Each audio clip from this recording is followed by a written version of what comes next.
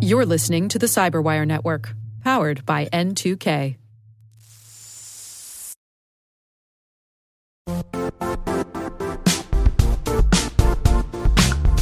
Don't struggle to align your organization's cybersecurity with business risk.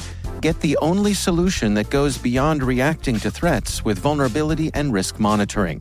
You need the next evolution of MDR, and only Critical Start delivers it. Critical Start doesn't just monitor and respond to threats. They put you in control by detecting suspicious activities, quickly responding to contain threats, and identifying your most critical assets and protecting them against vulnerabilities and exposures. With continuous visibility, expert guidance, and measurable risk reduction, Critical Start has redefined what it means to manage cyber risk. Demonstrate provable security maturity to your leadership while positioning your program to achieve the greatest risk reduction per dollar spent. Stop fearing risk and start managing it with Critical Start. Visit criticalstart.com and request a demo today. That's criticalstart.com.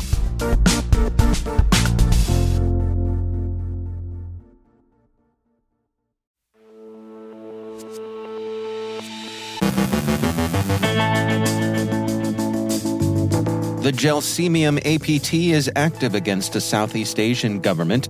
A multi-year campaign against Tibetan, Uyghur, and Taiwanese targets.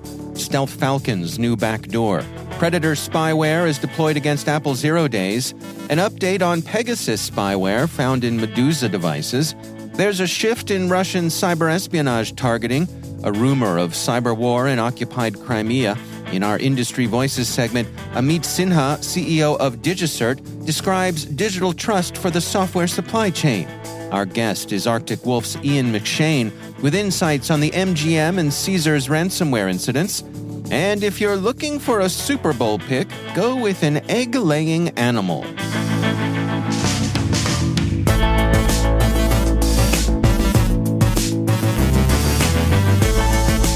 I'm Dave Bittner with your Cyberwire Intel briefing for Monday, September 25th, 2023.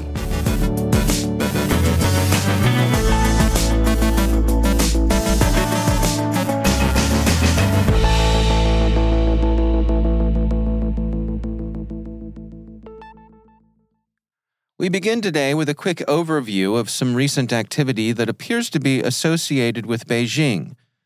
Palo Alto Network's Unit 42 is tracking an obscure threat actor, Gelsemium, that target a Southeast Asian government. The campaign featured a combination of rare tools and techniques that the threat actor leveraged to gain a clandestine foothold and collect intelligence from sensitive IIS servers belonging to a government entity in Southeast Asia. The researchers also note that Gelsemium isn't alone. 3 separate clusters of cyberespionage activity have targeted different governmental entities in the same country, including critical infrastructure, public healthcare institutions, public financial administrators, and ministries. Each cluster appears to be the work of distinct threat actors. In another development, Velocity describes long-running surveillance campaigns by the China-aligned Evil Bamboo threat actor against Tibetan, Uyghur, and Taiwanese individuals and organizations. The researchers note that these groups represent 3 of the 5 poisons designated by the Chinese Communist Party. The threat actor uses backdoored apps to target users of Android and iOS devices. Velocity says, there are often supporting Telegram groups used to share the latest version of any given application Evil Bamboo is pushing. Sometimes these groups are themed around a specific application, but on other occasions they're themed around a category of applications. While it may seem unusual to download apps from a source like this, it's not an uncommon practice, particularly where users may speak languages not commonly supported by the official versions of apps.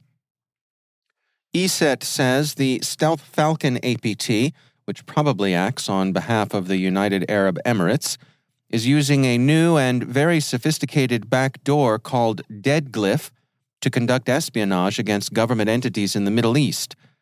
Deadglyph has an unusual architecture, and its backdoor capabilities are provided by its CNC in the form of additional modules. The researchers add, Notably, Dead Glyph boasts a range of counter-detection mechanisms, including continuous monitoring of system processes and the implementation of randomized network patterns. Furthermore, the backdoor is capable of uninstalling itself to minimize the likelihood of its detection in certain cases. Last week, researchers at Google and the University of Toronto's Citizen Lab discovered an actively exploited zero-day exploit chain for iPhones. The exploit chain was developed by commercial spyware vendor Intellixa and used by Intellixa subsidiary Cytrox's spyware product Predator. Apple issued patches for the flaws on September 21st. According to Citizen Lab, Predator was used by the Egyptian government to target Egyptian presidential candidate Ahmed El-Tentawi. Citizen Lab states, in August and September 2023, El-Tentawi's Vodafone Egypt mobile connection was persistently selected for targeting via network injection when El-Tentawi visited certain websites not using HTTPS. A device installed at the border of Vodafone Egypt's network automatically redirected him to a malicious website to infect his phone with Cytrox's Predator spyware. In another spyware incident, investigation into a Pegasus infestation at Medusa continues. The expatriate and dissident Russian news outlet now thinks that a European country and not Russia was responsible for the monitoring. Suspicion is now directed mostly toward a jittery Latvian security apparatus. Russia had been the obvious initial suspect, but that conclusion now seems premature at best and probably false. Yuri Suchihol, head of the State Service of Special Communications and Information Protection of Ukraine, said Friday in an interview with Reuters that his organization has seen a distinct shift in the targets selected by Russian cyberespionage services. At least two of the major intelligence units, the GRU and the FSB, had previously shown a distinct preference for collecting against Ukraine's electrical power infrastructure. They're now concentrating on Ukraine's law enforcement agencies, and specifically on those units charged with collecting and analyzing evidence of Russian war crimes. Suchihol told Reuters, there's been a change in direction from a focus on energy facilities toward law enforcement institutions, which had previously not been targeted that often. This shift toward the courts, prosecutors, and law enforcement units shows that hackers are gathering evidence about Russian war crimes in Ukraine. This may represent the early stages of an attempt to destroy evidence and otherwise interfere with investigations, but it's far more likely that it amounts to a form of opposition research, that the collection is being conducted with an eye to preparing disinformation campaigns that would be deployed to discredit otherwise credible allegations of war crimes. The activity is consistent with other recent incidents, including the compromise of systems at the International Criminal Court. Around the time a Ukrainian missile strike hit the Black Sea Fleet headquarters in occupied Sevastopol Friday, Russian sources in Crimea said that the conquered peninsula was under cyber attack. Oleg Kryakov, spokesman for the local occupation authorities, said in his Telegram channel, an unprecedented cyber attack on Crimean internet providers. We are detecting interruptions in the internet on the peninsula. All services are working to eliminate the threat. We apologize for the temporary difficulties. The Kyiv Independent wrote Friday that Ukrainian authorities had yet to comment. No further developments were reported over the weekend. There are rumors of Ukrainian hacktivist auxiliary action and some complaints by Russian occupation authorities, but this is still so far a rumor of cyber war. And finally, do you follow professional football? Did you know that the Super Bowl has a complex and dynamic attack surface? Turns out, it does. The National Football League and the U.S. Cybersecurity and Infrastructure Security Agency held a tabletop exercise last week to explore, assess, and enhance cybersecurity response capabilities, plans, and procedures ahead of the Super Bowl. CISA stated, the Super Bowl cybersecurity tabletop exercise is the latest in a series of assessments and exercises designed to ensure the safety of events at Allegiant Stadium. This exercise brought together more than 100 partners from the NFL, stadium, and federal, state, and local governments to review and discuss plans and procedures for protecting against, responding to, and recovering from a significant cyber attack during the nation's most watched sporting event. The 4-hour exercise also provided an opportunity for participants to identify the available resources, capabilities, and best practices of their governmental partners and strengthen their resilience. NFL Senior VP and CSO Kathy Lanier noted, "At the NFL, we understand how important it is to practice like you play, and this week's exercise is the first of many simulations we will conduct prior to the Super Bowl." Our Super Bowl prediction is Ravens versus Eagles, with the Ravens prevailing, but then we always pick an ornithological final for professional sports championships. When there aren't two birds in the running, we'll at least go for an oviparous championship. In the World Series, for example, we're predicting an Orioles-Diamondbacks contest, egg-laying animals only, with the Orioles taking the championship in 6. Yeah, we know, before we get objections from herpetologists, Diamondbacks carry their eggs internally, but still, eggs, close enough. Place your bets.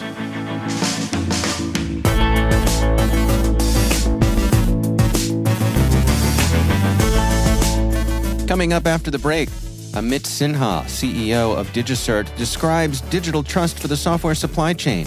Our guest is Arctic Wolf's Ian McShane with insights on the MGM and Caesars ransomware incidents. Stay with us.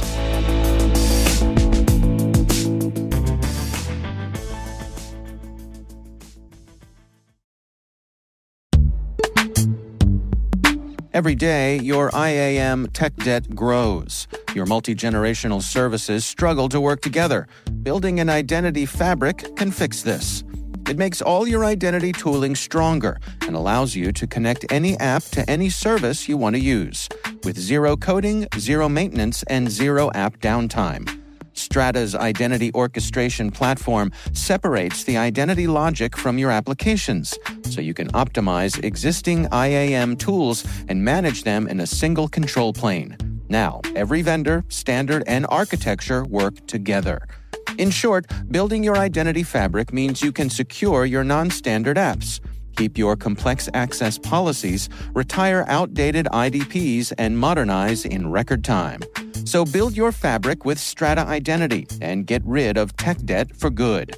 Visit strata.io/cyberwire, share your identity priorities, and receive a pair of AirPods Pro. Offer valid for organizations over 5,000 employees. Connect today at strata.io/cyberwire.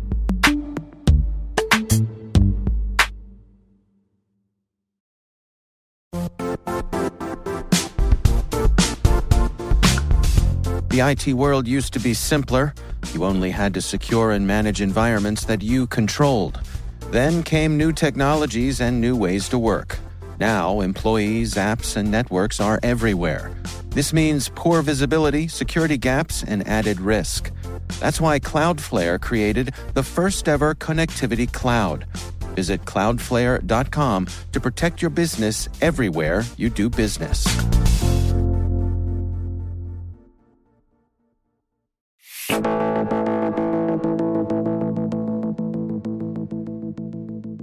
The SolarWinds incident back in 2020 put a spotlight on the challenges of securing the software supply chain. Since then, a variety of solutions have been proposed, along with products and platforms, to strengthen and simplify the process. My guest today is Amit Sinha, CEO of DigiCert.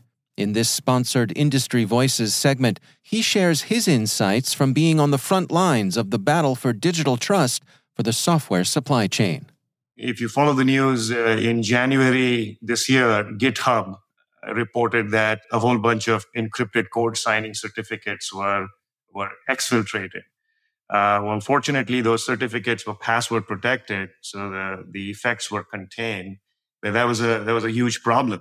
If you look back earlier, you had issues with code signing keys being compromised at ASUS, at Intel, and even Microsoft. In the case of ASUS, they manufacture drivers, and unfortunately, they put the code signing keys on web servers that were basically being used to download those drivers. Once those web servers were compromised, the signing keys were stolen, and the hackers were able to then essentially sign malware with those driver updates, right? And that was crazy. So now you have malware infested drivers that are fundamental to your operating system in making sure that your devices are working properly. Intel was a similar problem, right? Code signing keys for their boot guard system got leaked, and again led to potentially malicious firmware during the boot process. I think recently Mandiant has talked about how Microsoft's code signing keys were illicitly obtained by again threat actors, and they use that to sign malware pretending to be Microsoft. Now, imagine how bad that is. You get a piece of software on your PC and it says, "Yep, authentic, signed by Microsoft." It just lets people feel safe when it's not. So the first problem here is that signing keys need to be protected. And fortunately, in June this year, standards bodies evolved, and now it's a basic requirement that you cannot issue code signing keys without a hardware token. And what a hardware token or a HSM module does is it essentially makes sure that the private keys cannot be exfiltrated, copied, shared, etc. Right? So it reduces the attack surface of the types of problems that we talked about. So that's a good evolution. So step one, you do need to get code signing keys, and for that you need to establish yourself as a software developer. And what companies like DigiCert do, being a root of trust on the internet, as part of our code signing process, we validate the organization. We check your credentials. We make sure that you're legitimate, and then offer you your code signing keys, which starting June this year has to be on a HSN. Now, more mature organizations will take it a step further. They'll say, well, not only do we need to protect our code signing keys, I need to do two other things. The second thing I need to do is I need to inspect my software development supply chain, right? I need to integrate software trust in the entire CI/CD pipeline, in the build process itself. And how do we do all this without creating undue friction for the developers themselves? As I know you've made the point that they just want to write their code, they want to do their work, they don't want to be slowed down by these sorts of things. And can we protect against that?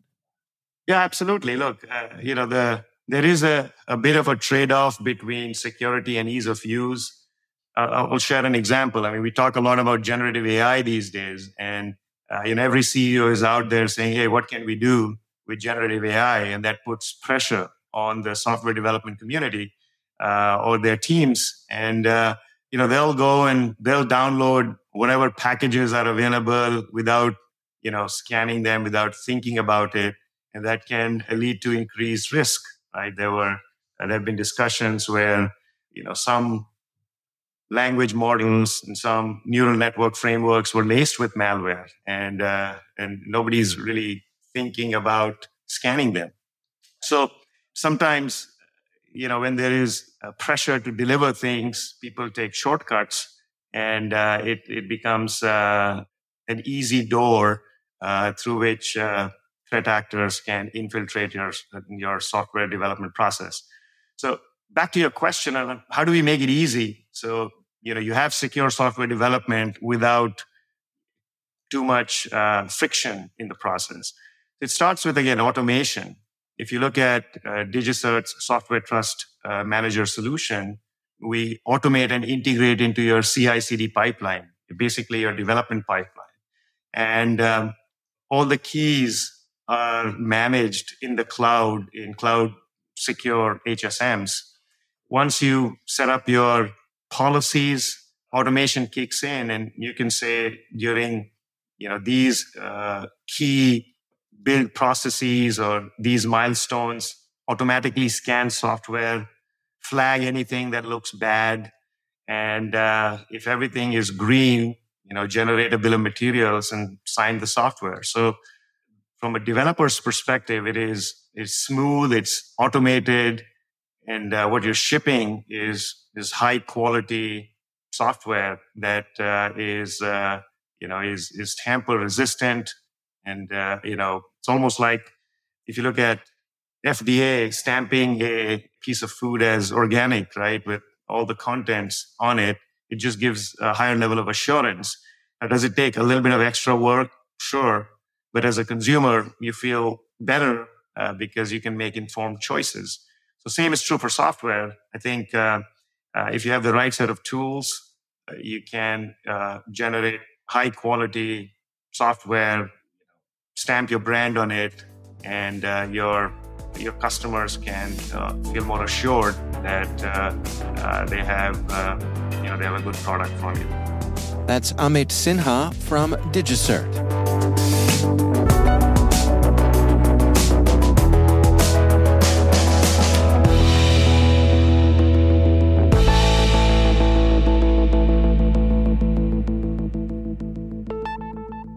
MGM Resorts and Caesars Entertainment in Las Vegas are both recent victims of high-profile breaches of their systems, with Caesars reportedly negotiating a ransom payment and MGM claiming to have most of their systems back online, with a few fits and starts. Ian McShane is Vice President of Strategy at Arctic Wolf Networks, and I checked in with him for insights on these high-roller hacks. My brain instantly went to, I wonder if that's ransomware, just like any other kind of incident. A similar thing happened a few weeks ago when I was flying from London to the US, and the air traffic control system in the UK went down. And the first thing that came to my mind is, I wonder if that's ransomware. And it seems like that's where a lot of people's brains go to when they see organizations, certainly high-profile organizations, having some kind of technical difficulties. And that seems to have played out here, right? I mean, at least even if we're only at the point of informed speculation, and I suppose Caesars has filed an 8K, I mean, ransomware seems to be where we've landed? It seems like it, and yeah, you're right. Like, there's a lot of this is just speculation or at least educated guesswork on behalf of people that have been in and around the incident itself. But yeah, it certainly seems like it was a ransom type event. I don't know whether that ransomware was actually deployed to anything. There's been talk of some infrastructure being infected with something, but I don't know that that's actually been confirmed. Certainly not for MGM anyway. I think part of what's been surprising people is at least the perception with organizations like this, big casinos who are handling millions of dollars a day, that they would have the resources to have better security than perhaps what we're seeing here. Is that a fair assessment? It's important to think about what really happened here. And, ultimately it sounds like what it is some kind of phishing or vishing, which is an awful portmanteau of voice phishing, I suppose. And so these kind of social engineering incidents can really happen to any organization. It's less about technical controls and more about people and process. Now, that's not to say that people are necessarily to blame. It's hard to point fingers and say they could have invested more or they didn't invest enough when we don't really know the entire story. And again, it's important to understand that anyone, any organization or any human being for that matter could be caught out by this type of scam. Just think about the amount of people that are, conned into giving away or transferring money away on a daily basis, which again is another kind of social engineering attack. I suppose it's a reminder that if this can happen to a well-funded organizations like these, that it could happen to anyone. Yeah, exactly. And it's a reminder that technology isn't the be-all and end-all in cybersecurity. There's a lot to be said for the human process, the human factor in both the defensive side and on the receiving end of the attack itself. It almost sounds similar to the incident with Uber last year as well, which used another type of social engineering, but this time through technology, right, to gain access. And ultimately that one caused a lot of panic across the industry around the use of multi-factor authentication and how the app alerts can really be used to annoy someone into doing something they normally wouldn't do. What do you suppose is going on at this moment when it comes to incident response? Well, it's been a week, maybe a little bit longer, 10 days, I guess, as we're recording this. So at this point, I would have expected a company of that size to have a pretty well-defined disaster recovery plan, assuming they have contingency plans for when power goes out or when their systems go down through not through a threat actor incident, but through some other kind of problem. I would imagine that they've got well-rehearsed plans to bring things up and running as fast as possible, certainly for their critical infrastructure. So at this point, I would imagine that there's probably some law enforcement engagement going on to help understand what happened, how it happened, and whether or not there's an avenue for law enforcement to help with, as well as the internal post-mortem of figuring out how do we get everything back to a good state and how do we prevent this from happening again in the future. It's easy to throw rocks, from the outside and be critical here. But one of the things that struck me with this incident was the breadth of systems that have been affected here. I mean, speaking specifically with MGM, we hear slot machines have gone down, reservation systems. There's reports of hotel doors not being accessible, and so on. As we read the tea leaves on that, is it likely that the bad actors were able to get in and then make lateral movement, or were maybe more of these systems hosed together in a common way than perhaps was wise? It's very difficult to say, and of course, Monday night quarterbacking is very easy for people like us to sit here and do, and largely unfair, really. Right. But there's a couple of things. It could be that they had a flatter network topology than they could have. So just one successful intrusion meant that the actor could move laterally to anything. It could go way more deeper than that. Maybe the adversaries were specifically attacking a user account or user credentials that had explicit permissions across multiple systems, or maybe they hopped between accounts. Maybe the chain of attack is more complex than air quotes just a phishing attack. There's so much unknown about what happened here, and the impact, like you said, is so broad that it makes this a really interesting incident. And I mean that in the best possible way possible. And I don't mean to be detrimental to the people that are suffering through the incident response process themselves. Right. What are some of the lessons you think that we can take away from this?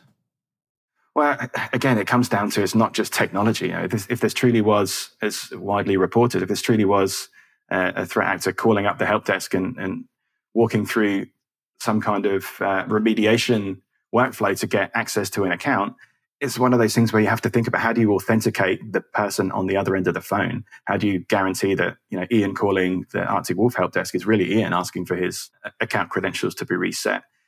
It's similar in a way to how we talk about business email compromise, right? Which is that scam where someone manages to convince, from an internal email account, convince someone with the authority to transfer money to send a large sum of cash to a bank account outside of normal process. And so, I think there's something to be said for security awareness, helping people understand what are the risks, but also, going through the process and procedure and making sure you're giving your employees that are tasked with this type of help desk work where you're resetting credentials or providing locked out account holders with access to their accounts, that they're able to actually authenticate the people correctly and not just, this is your name, this is your email address, I'll get that sent over to you straight away. That's Ian McShane from Arctic Wolf Networks.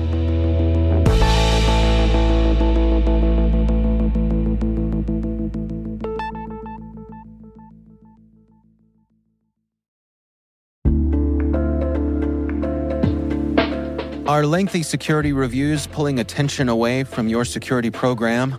With the largest network of trust centers, Vanta can help you streamline security reviews to win customer trust, save time, and close deals fast.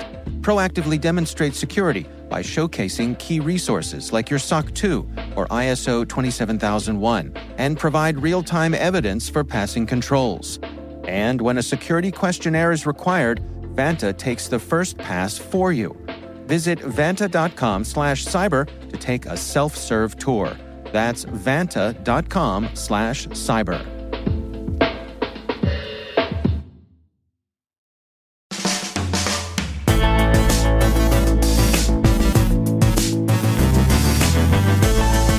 And that's the Cyberwire. For links to all of today's stories, check out our daily briefing at thecyberwire.com. Don't forget to check out the Grumpy Old Geeks podcast, where I contribute to a regular segment with Jason and Brian on their show for a lively discussion of the latest news every week. You can find Grumpy Old Geeks where all the fine podcasts are listed. We'd love to know what you think of this podcast. You can email us at cyberwire@n2k.com. Your feedback helps us ensure we're delivering the information and insights that help keep you a step ahead in the rapidly changing world of cybersecurity. We're privileged that N2K and podcasts like The Cyberwire are part of the daily intelligence routine of many of the most influential leaders and operators in the public and private sector, as well as the critical security teams supporting the Fortune 500 and many of the world's preeminent intelligence and law enforcement agencies. N2K Strategic Workforce Intelligence optimizes the value of your biggest investment, your people. We make you smarter about your team while making your team smarter.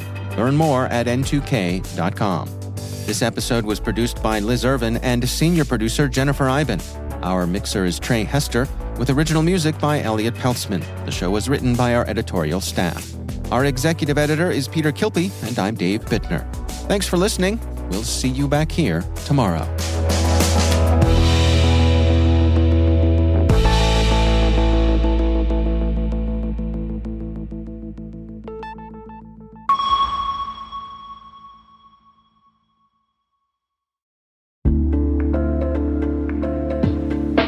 Hey all, Rick here. At N2K Cyberwire, we're dedicated to continuously improving the quality of the news and commentary on our network. That's why we're inviting you to participate in our 2024 audience survey. It only takes a few minutes, and your feedback is invaluable. Plus, you'll have the chance to win a $100 Amazon gift card as a thank you for your time. Head on over to cyberwire.com/survey. That's cyberwire.com/survey to share your feedback now.